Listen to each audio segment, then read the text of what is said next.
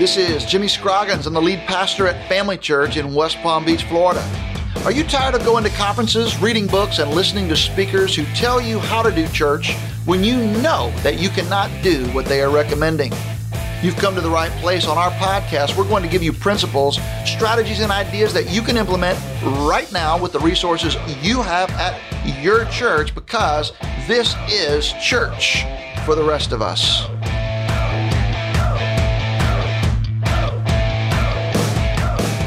We're glad you've joined us for another episode of the Church for the Rest of Us podcast. I'm here again with my co-host, Leslie Bennett, and our Family Church CFO, Scott Crawford, giving you the business on church business. So it's good to be back to continue our conversation about the best practices when it comes to hiring staff members. But unfortunately, not every hire ends up being a good one, right, Scott? Yeah, it's unfortunate, but it happens. And when it does, one of the worst things you can do is prolong the inevitable. That's why we call him Dr. No. Ooh, Dr. No. So churches really fire people? Yeah, there really are times that when that really is the best course of action, but sometimes churches don't do it very well. As a church, we sometimes struggle with how forgiveness and grace play into personnel decisions. Wouldn't want to let that figure. No, of course not. In an effort to come across as not being too corporately minded. Mm-hmm. So we're going to unpack this in a little more detail as we keep talking. But Jimmy, you've adopted a phrase that seems to have really good practical application in the church, even though at first glance, it may sound a little harsh to some of our listeners. Yeah, it's not original with me. I don't even know where I got it from, but around here we do say we want to hire slow, and then when we have to, we fire fast.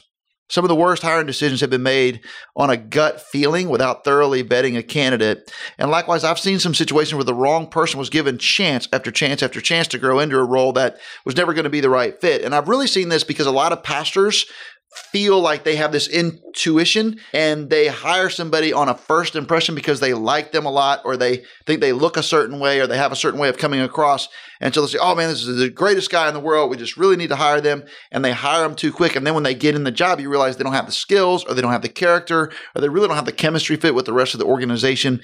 And so hiring slow to me is really important. And then just letting the wrong person hang on and hang on and hang on and hang on is not good, because when you're the leader and you allow a employee who's cancerous in terms of the chemistry, or who's incompetent, to just be a part of the team, it causes the rest of the team to work harder than they're supposed to.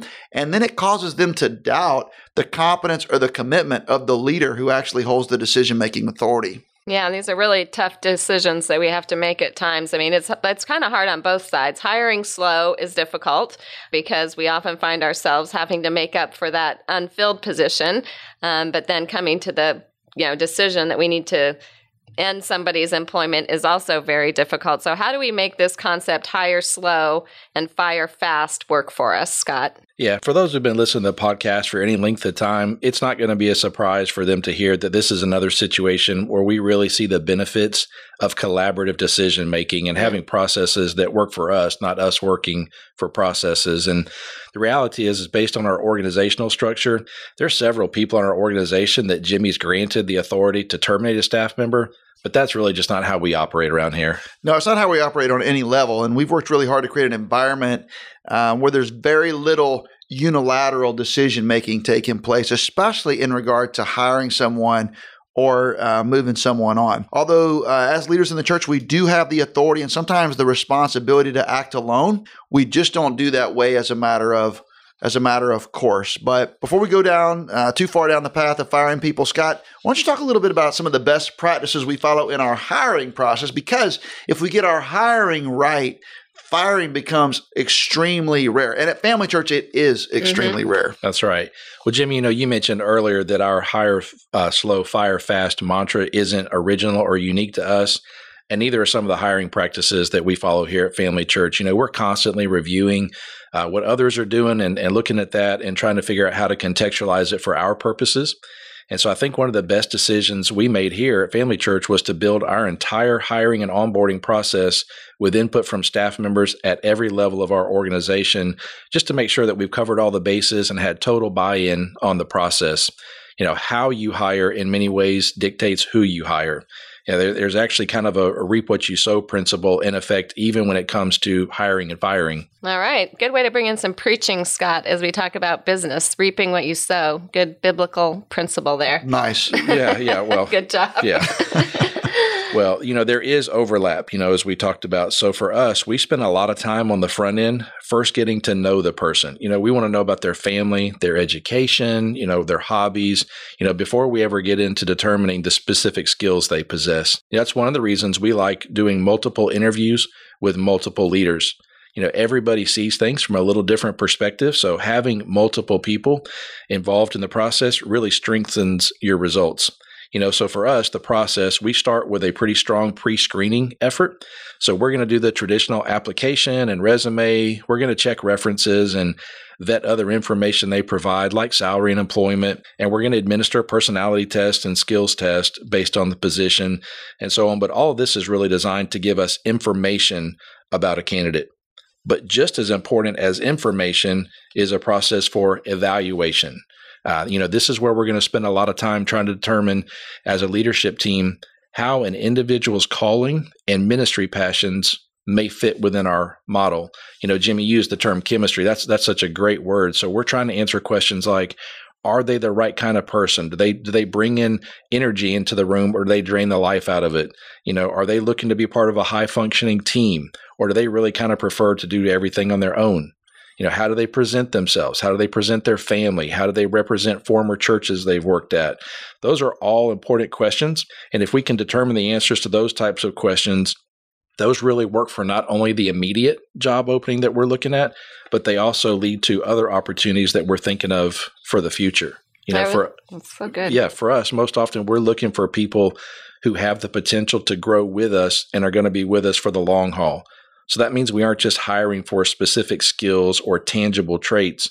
We're also hiring for how we think a person is going to impact our staff culture, and then how we think they can help us achieve the mission that God's put in front of us to reach South Florida for Christ. Yeah, and I will say this, a couple things, is when we're doing our screening and our background checks and our onboarding, we really do look at more than just their skill set. There are a few positions in our organization where you have to have certain types of skills or credentials. So if you want to be a bookkeeper, you want to be in our accounting department or whatever, you're going to have specific skills in order to do that. If you want to, especially if you want to lead music or do anything with tech, you're probably going to have a background and some skills and some training in those areas that most of us don't have.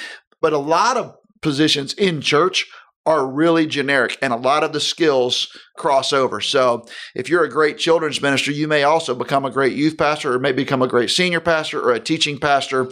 There's all kinds of ways that people can move around in our organization, because a lot of this has to do with chemistry and mission fit. And so we want to keep all of those doors open. I will say, Scott, one of my things that I do, especially when we hire people that I am personally involved in hiring, is I really like to meet their family. And so one of the things that I do, and because we have the resources to do it, is before we hire somebody, I go and travel to their home and have a meal in their home. And I usually don't tell them why I'm doing it. I just invite myself for a meal.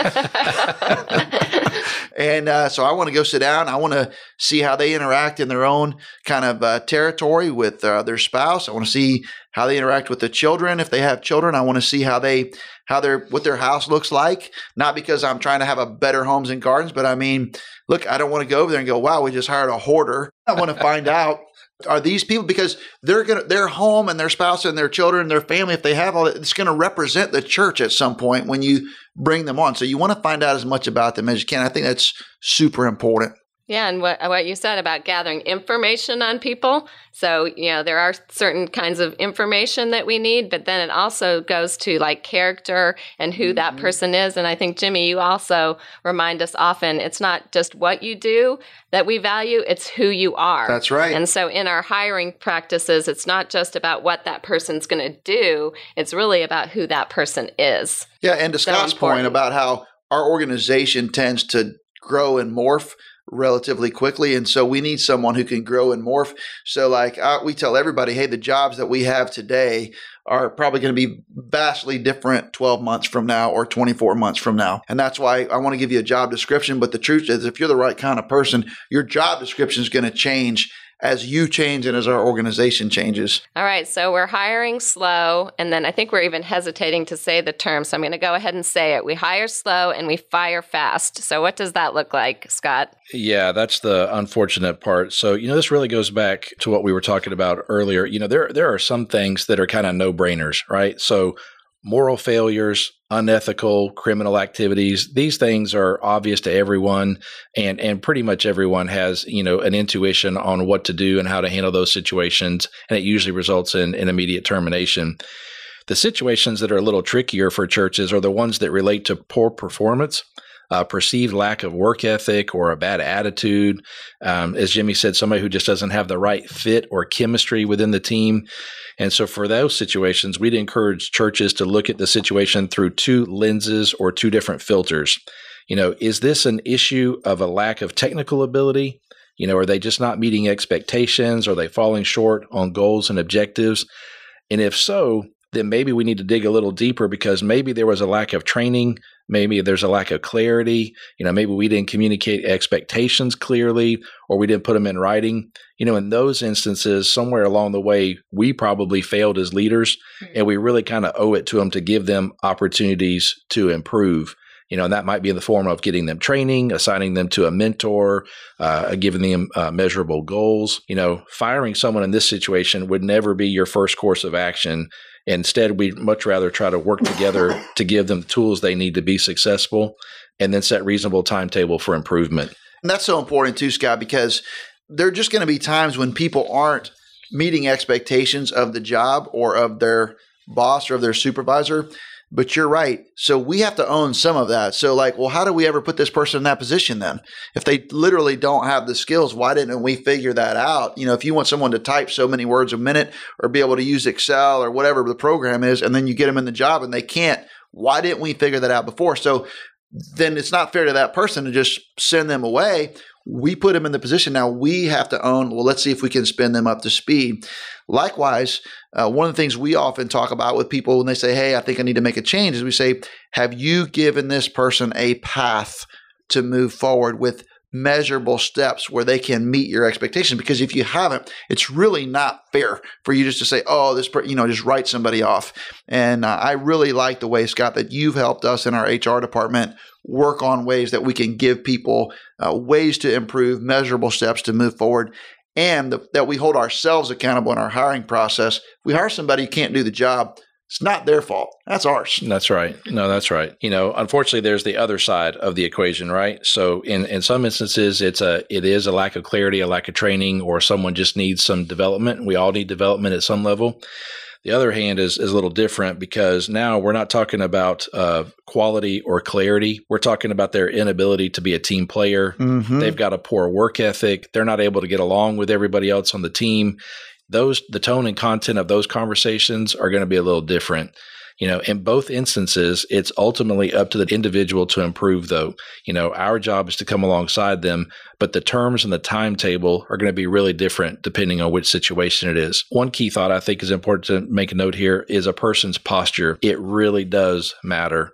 There's a difference between someone who's open to receiving difficult feedback, who owns their mistakes, who otherwise helps build the unity of your staff, versus someone who's generally difficult to work with. They're constantly trying to assign guilt to other parties, or they're detracting from the overall culture that you're trying to build at your church. And it's not that it makes them bad people. It just makes them a bad fit for your organization. So once you've determined it's the latter, and that no matter what you do to help them be successful, it's just not going to work, then you really do owe it to them and yourself to help them find a different place to do ministry. Well, Scott, let me ask you this. Are there any best practices that may prevent us from being in a position to fire someone? Yeah, there are. And here's a couple thoughts on some best practices to avoid having to fire someone over performance issues. First, have clear expectations and objectives, and make sure they're directly tied to a job description. Second is, we would say, have regular communication. Talk about those areas where they failed to meet expectations. Offer to help them improve.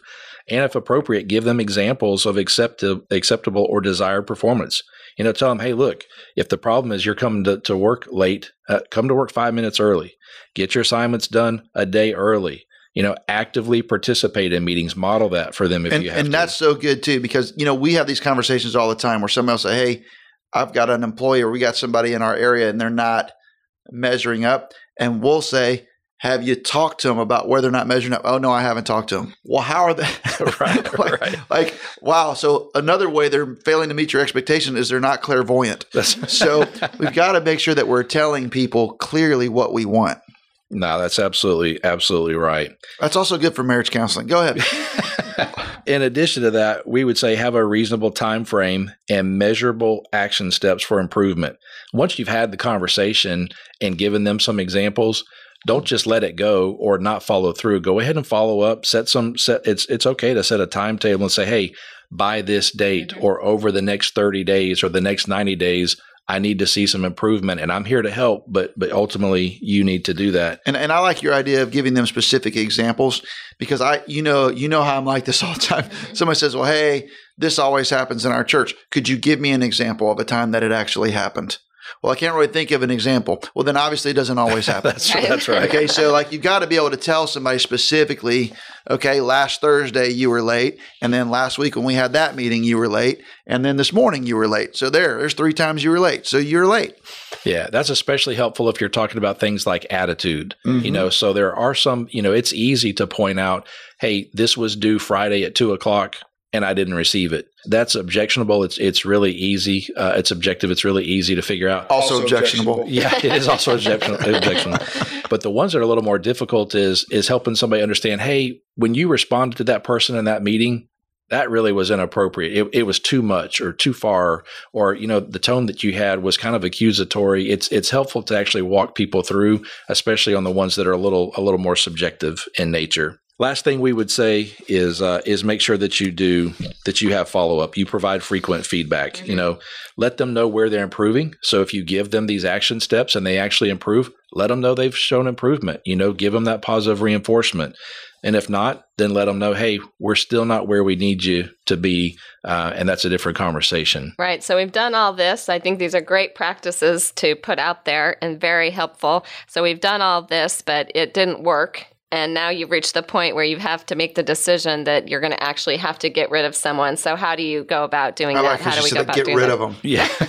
We put them in the back of a Cadillac. Yeah, concrete shoes. That's right. I'm avoiding the word fire, even though I used it earlier. Right.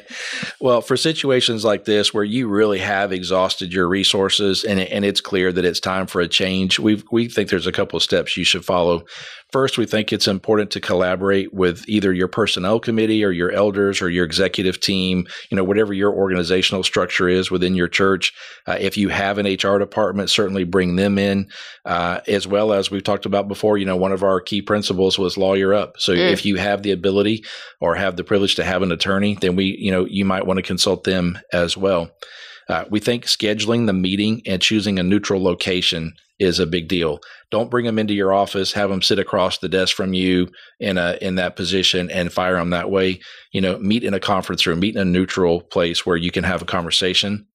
We think it's important to actually plan that conversation, including any separation documents like severance packages, or if you're going to offer COBRA coverage for them, think that through, plan that through. Don't just show up and go off the cuff, actually plan and script yourself.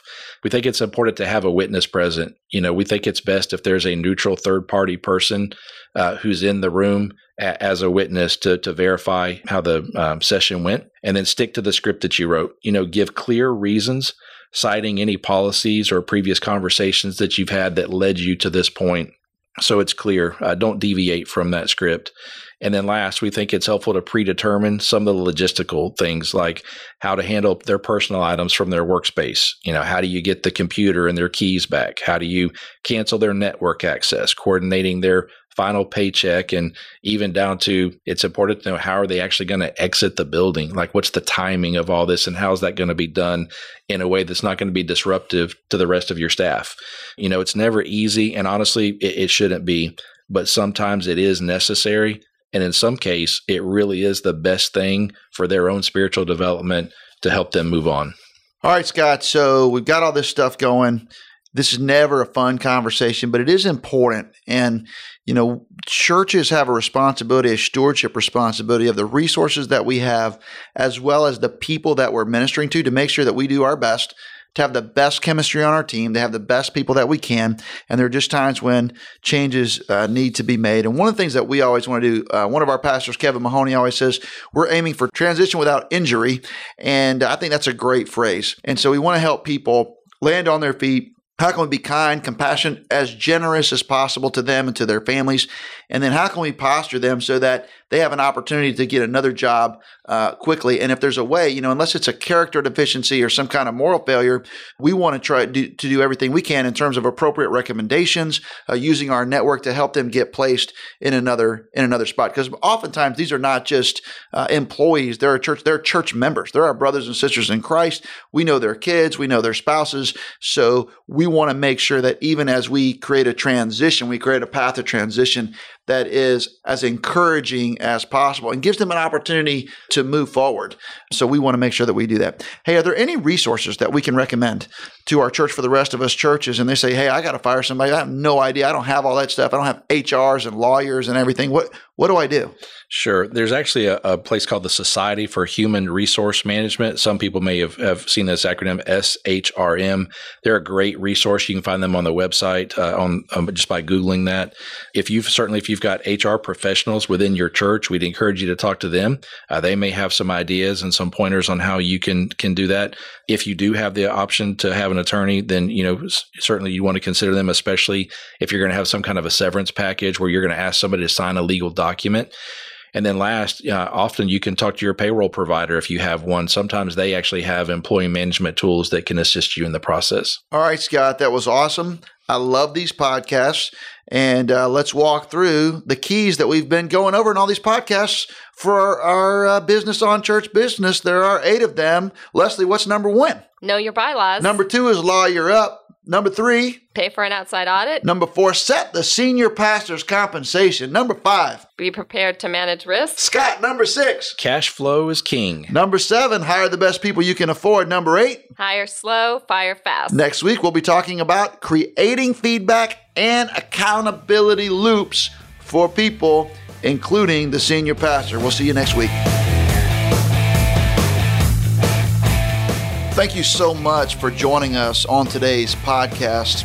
I'd love for you to follow me on Twitter at Jimmy Scroggins, or check out FamilyChurchNetwork.com to chime in on our blog. We want your feedback on today's podcast.